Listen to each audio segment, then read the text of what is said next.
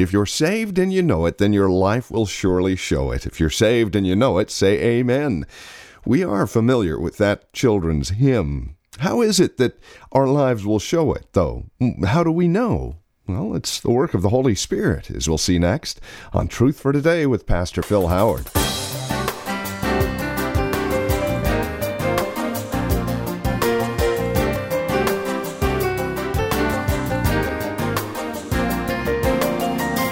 From Valley Bible Church in Hercules, welcome to today's broadcast of Truth for Today with our teacher and pastor, Phil Howard. Today, we're continuing with our final look at our series on the Holy Spirit. The result of Spirit filling is the title of our message today. Now, we've been here for the past few broadcasts, and today we'll wrap up with one final look at what it means to be filled with the Holy Spirit. What are the results, and how do we know we're filled? How does it manifest itself? We'll answer those questions for you today. Here's Pastor Phil Howard now with more. Tell me something about God to praise. Hallelujah, brother. Isn't he wonderful? You just told me to praise him. I told you to praise him. Hallelujah. Command. Do it. What can you praise about him? Anybody know anything in this building that you'd praise God about? 5 people. Raise your hand. What could you praise him about? Salvation. That's not bad. A king. Faithfulness. What was it? Blessing. Cat. Perfection. Unchanged. Not doing too bad. That's what you praise him about. His character. His works. And then you can go, what he's done for me in Jesus. We glory in Jesus. So all worship, we don't need a priest dressed up in a fancy outfit. We don't need animals. We don't need candles. I don't need lighting. I get sick of the idolatry that's in the church.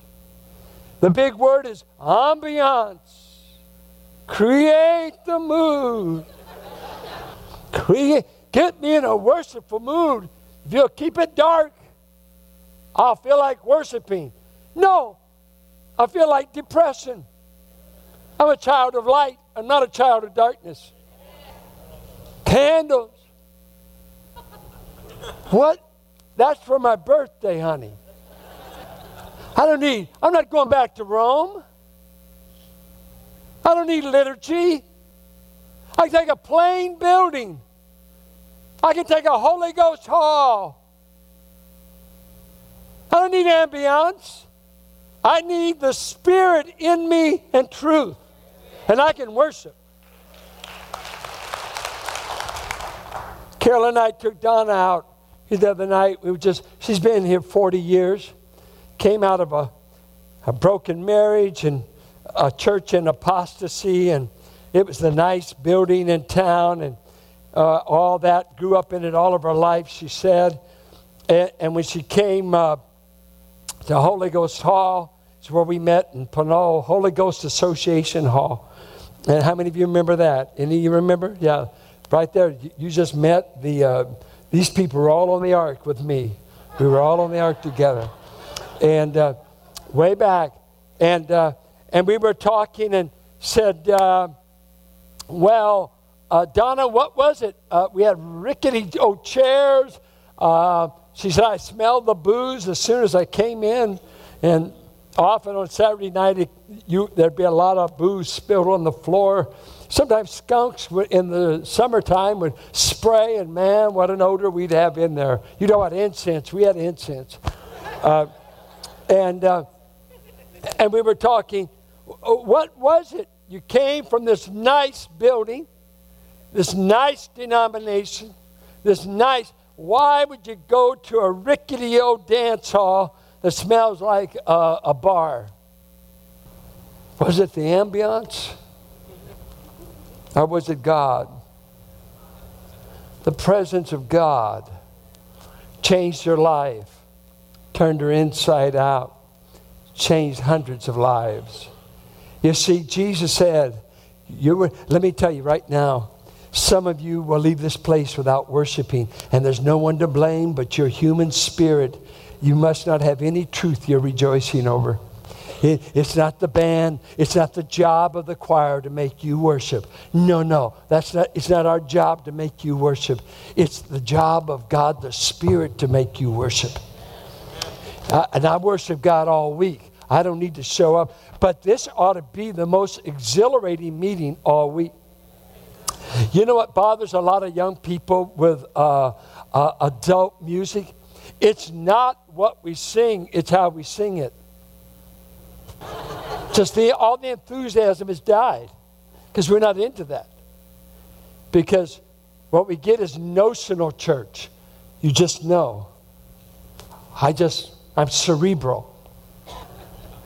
Can you imagine on the wedding day, do you take her to be your lawful wedded wife? I do. Let's get on. No, you must kiss the bride. No, I'm not into emotion. I'm not into lips. What? You're going to write a thesis on brains? I hope she doesn't kiss your brain. It'd be hard for her to find it. What is it? What is all this dichotomy? I'm all brains and no emotion. No, you're not emotional because you haven't found anything in your brain to be emotional about. God didn't make us dichotomous. We're one whole being. Truth is to affect my spirit. And Jonathan Edwards wrote a great treatise. He who has no affections for God does not know God. He who has no emotions about God does not know God. God is not a mathematical equation. He's a divine person that will melt the stoniest heart when you come to know Him. This is not science. This is relational.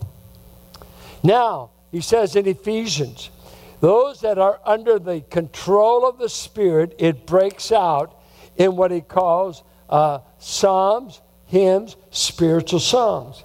Now, it's interesting. Colossians says, he who is full of the message regarding Christ, full of the gospel, they will break out the same way. So I see them almost equivalent. Spirit-filling, a part of its dynamic, it fills my heart with the message concerning Christ, the gospel. Are you still reveling in the good news of what God revealed to you in Jesus? Or have you moved on to deeper things? There are no deeper things than Christ and all He's done for us in salvation. But listen to that Ephesians. Here he said, sing these songs, speak them. I think it's interesting. Here we're speaking and singing. Let me give you a little hint. I looked up these words. I've often been bugged by psalm, hymn, spiritual songs. What's the difference? And so I did a little study here. Colossians, what bothers me in Colossians is that we're to speak one to another. Now, let me ask you in singing. Do any of you sing during the song service? Let's see, besides the choir. Is it to always be vertical to God? Not necessarily. I think that's the way I would have answered until I studied Colossians. Look at what Colossians says singing ought to do. And Psalms. He said it ought to be admonishing one another. If I admonish you, you know what I do? I warn you. I instruct you. It's based upon the word for mind. I address your mind to change something about you. That's what the word admonish means. Sometimes it's translated to warn you. But admonish means I'm singing a message of pay attention, change, whatever. And then the word teaching, of course, conveying the truth. Now, he said we ought to be, when we ought to sing songs that admonish one another, and we ought to sing songs that teach one another. So there is a horizontal ministry in singing. Not just to God. Does it teach? Does it admonish? Or do we just sing a ditty because we like the guitar riff? Or, what does it say? It's got to have content. Church has got to be content. We're not just having jam sessions here. We're about content. Okay? Now, if you sing a psalm, what does that mean? And most of you don't sing psalms too well because you don't play an instrument. Psalming meant to play a stringed instrument. That's what the word really meant. Not just the 150 psalms. It was to pluck a harp string, to twang. It's used that way in Greek. Twang, strings. So it was songs with musical accompaniment. David was a harp player, right? He played for Saul. So psalming, you could sing a psalm to a pagan deity, and they'd call it a psalm. I'm playing a stringed instrument to it. And so it was something sung to God, usually with musical accompaniment. Then we go to hymns. Hymns primarily were songs that celebrated or recited the attributes of one of the gods. The Greeks sang hymns. They sing them to their gods. The Philistines sang to Dagon. So the idea is, I'm praising my God for what he delivered me from battle. Deliver me from this or that. So it's a song of celebration. I think getting across the Red Sea, Exodus 15. Great song. Pharaoh, the horse and his rider, you've cast into the sea. You've made a way. Great celebration. Great celebration. That's what we ought to be singing. And then this little word, oddities or odies, if I can say it right, O-D-E-S, odes, was an idea of spiritual songs born of the Spirit, and it was basically experiential songs. And there's about 36 of them in the Psalms. From Psalms 30, Psalms 18 to 134, there's 36 different Psalms that record David's experiences. You deliver me from Saul. You deliver me from this. And they are songs of praise, but very experiential. You get some people, we should never sing an experiential song. Why not? As long as you're giving praise to God. God delivered me. God did this. God triumphed over this matter. And so you've got this combination prompted by the Spirit. And have you ever heard of a new song? Have you ever read the Psalms where it said, let us sing a new song to the Lord? Okay. Why is it some of you croak every time we sing a new song? Was all the sacred music written in the 1600s? Do you have to be from Northern Europe to write a hymn? Basically Germans. Great words. And as a whole, we can't beat the verbiage of what's said out there. Now, we sang this morning, He Whispers Sweet Peace. Now, is that a hymn or a spiritual song? It'd be a testimonial. It's He Whispers Sweet Peace. And you're over here, you're getting ready to have your nervous breakdown. You're saying, well, He didn't whisper to me. So this is my testimony. I was despairing. I turned to the Lord, and I've written a song to celebrate it. God whispered sweet peace to me. See, a lot of experiential songs. It's amazing. The Pentecostals taught me the experiential songs. The Baptists taught me the hymns. They did. How Firm a Foundation and all these wonderful songs. But over here was a lot of experiential stuff that, emotional. By the way, should worship ever involve emotion? Let me tell you what emotionalism is. Emotionalism is a lot of response without truth. You're just you're doing whatever. you can be like the prophets of Baal, jumping up and down on the altar. Just got to do something, emotional, however that comes out. No. When we talk about emotion, we're not talking about emotionalism, which is, I'm just doing something, has nothing to do with truth. No, we're saying that truth should beget holy emotions, affections, if you want to be Edwardian.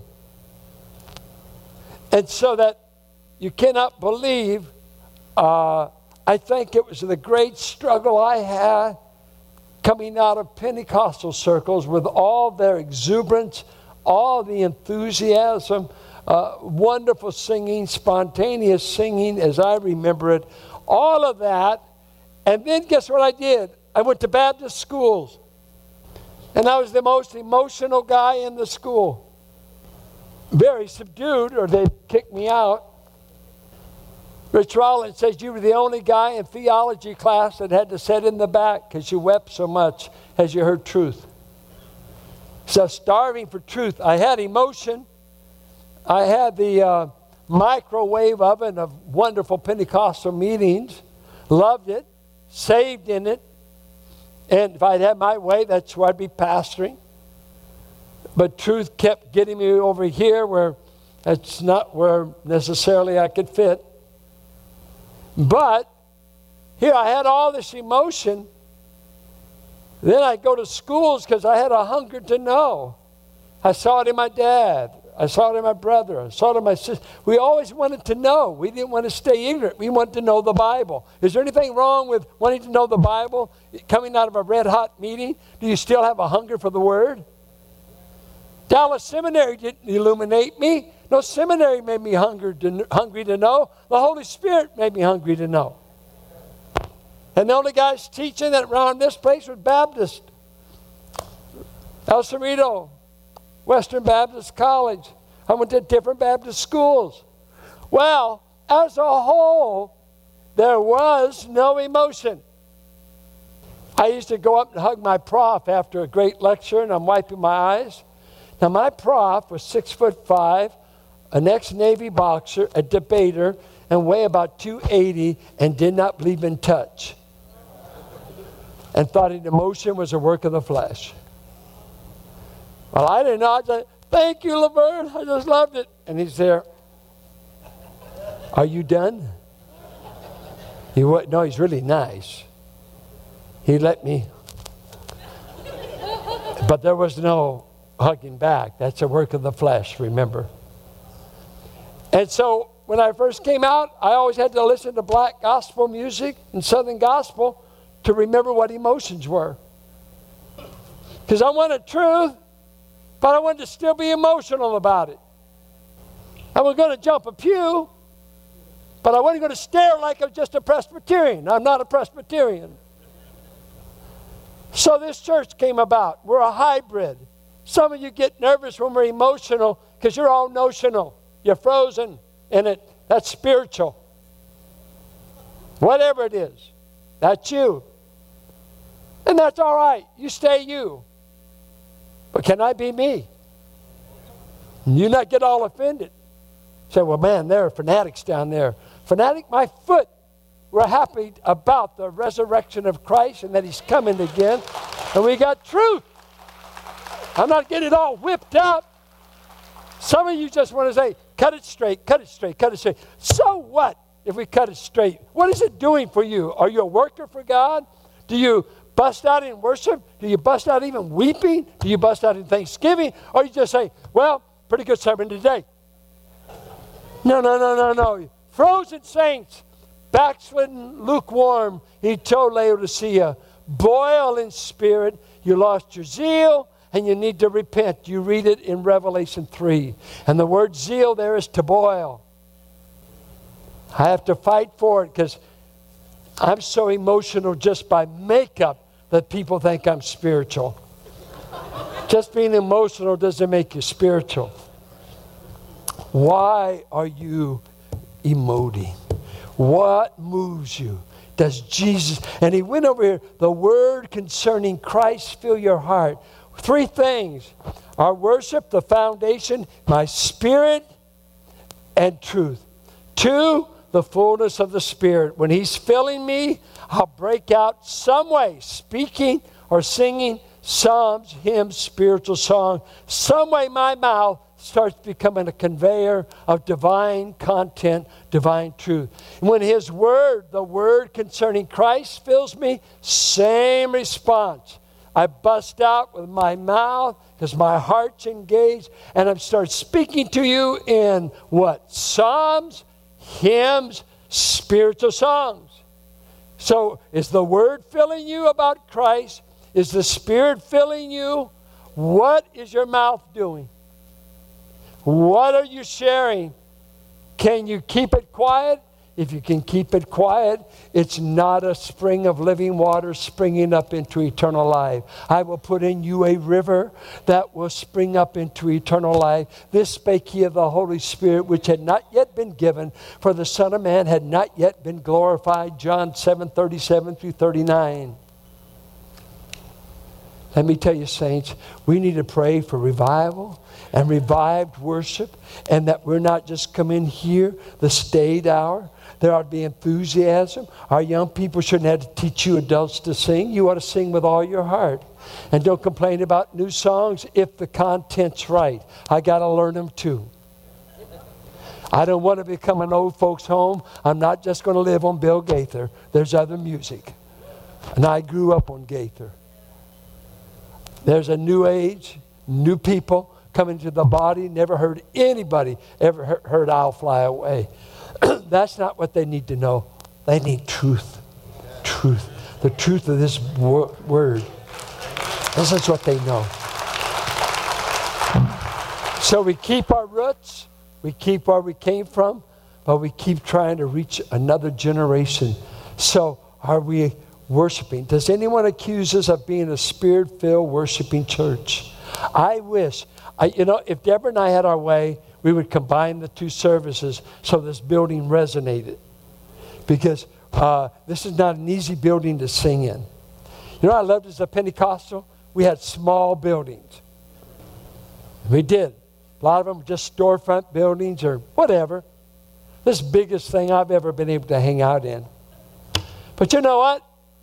I was worshiping God in storefront buildings and Holy Ghost Hall. I don't need the building. This is nice. But I wanted to echo people praising God. People moved by the Spirit of God. People changed. This is no museum for me, show-off place. No. We just do it to accommodate people.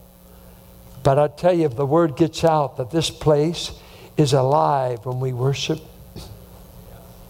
it's exhilarating, it's exciting, and you won't have to worry about staying awake. And some of you that just sat there, please don't quench the Spirit. You're going to get old and cranky and sour unless you ask for fresh touches from heaven. All of us. We need to be touched constantly afresh from heaven. And the church said, Amen. And that will bring us to the end of our time today here on Truth for Today with Pastor Phil Howard from Valley Bible Church in Hercules. Closing out today's program, we would invite you to contact us if you'd like to review today's program. Just mention the date when you get in touch with us, and we'll send a copy your way. And if you would like to partner with us, become a TFT sustainer, we'd love for you to contact us with that desire as well. That includes a quarterly newsletter, a once-a-year special gift, Take a Break with Pastor Phil, the weekly video devotional, and so much more. As you link arms with us financially and prayerfully, we're able to bring these things to you and continue the ministry of Truth for Today here on KFAX with the hopeful prayer of going daily, Monday through Friday, here on this same station. Now, here's how to contact us, either for a copy of today's program or, again, if you would like to partner with us financially, we would love to hear from you. 855-833-9864 is our phone number. 855-833-9864 is our phone number. And if you contact us today, I'll send you 2 of Pastor Phil's latest books, both for $20 or more. For a gift of $20 or more, we'll send you What in the World is Going to Happen and Jesus Christ, the Revealer of God. Again, for a gift of $20 or more, we'll send you both of these books written by Pastor Phil Howard as our way of saying thank you for partnering with us. Again, you can reach us at 855-833-9864. Or you can write to us through our website. Drop us an email at valleybible.org. That's valleybible.org. Snail mail, 1511 M. Sycamore Avenue, Suite 278. We're here in Hercules. The zip code is 94547. And as always, you're welcome to join us for worship. Service times here at the church are at 9 and 11. Directions and information can be found at valleybible.org or by calling us 855-833-9864. Thank you so much for spending time with us today. Until next week at the same time, may the Lord richly bless you.